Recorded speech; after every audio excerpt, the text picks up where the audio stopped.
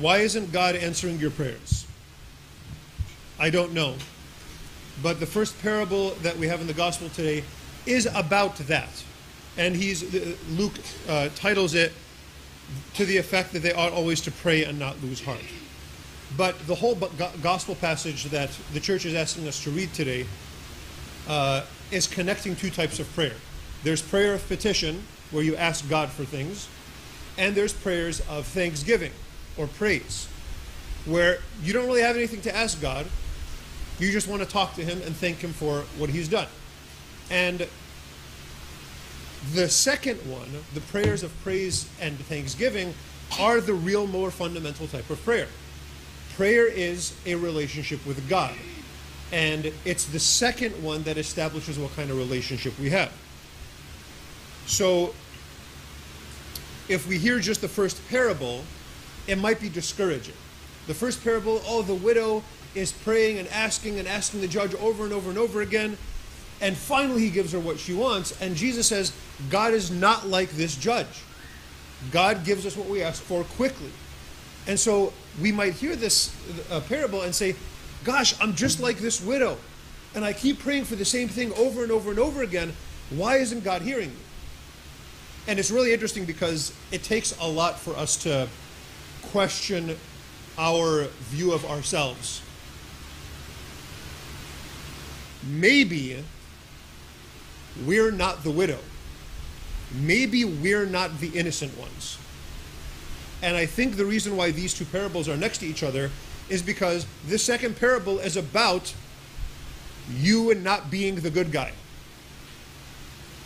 And if you think you're the good guy, if you come to church and you just assume, or if you pray to God and you just assume you are righteous and you are innocent, and everybody else is the bad guy, because remember, the widow was praying to be vindicated from her adversary.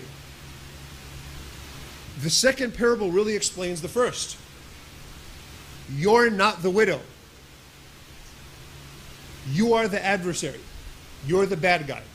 Or maybe you're the judge that's being stubborn and refusing to do the right thing. But Jesus is really kind of strong on this. We should never consider ourselves innocent. The Pharisee went and it says he prayed with himself in this way.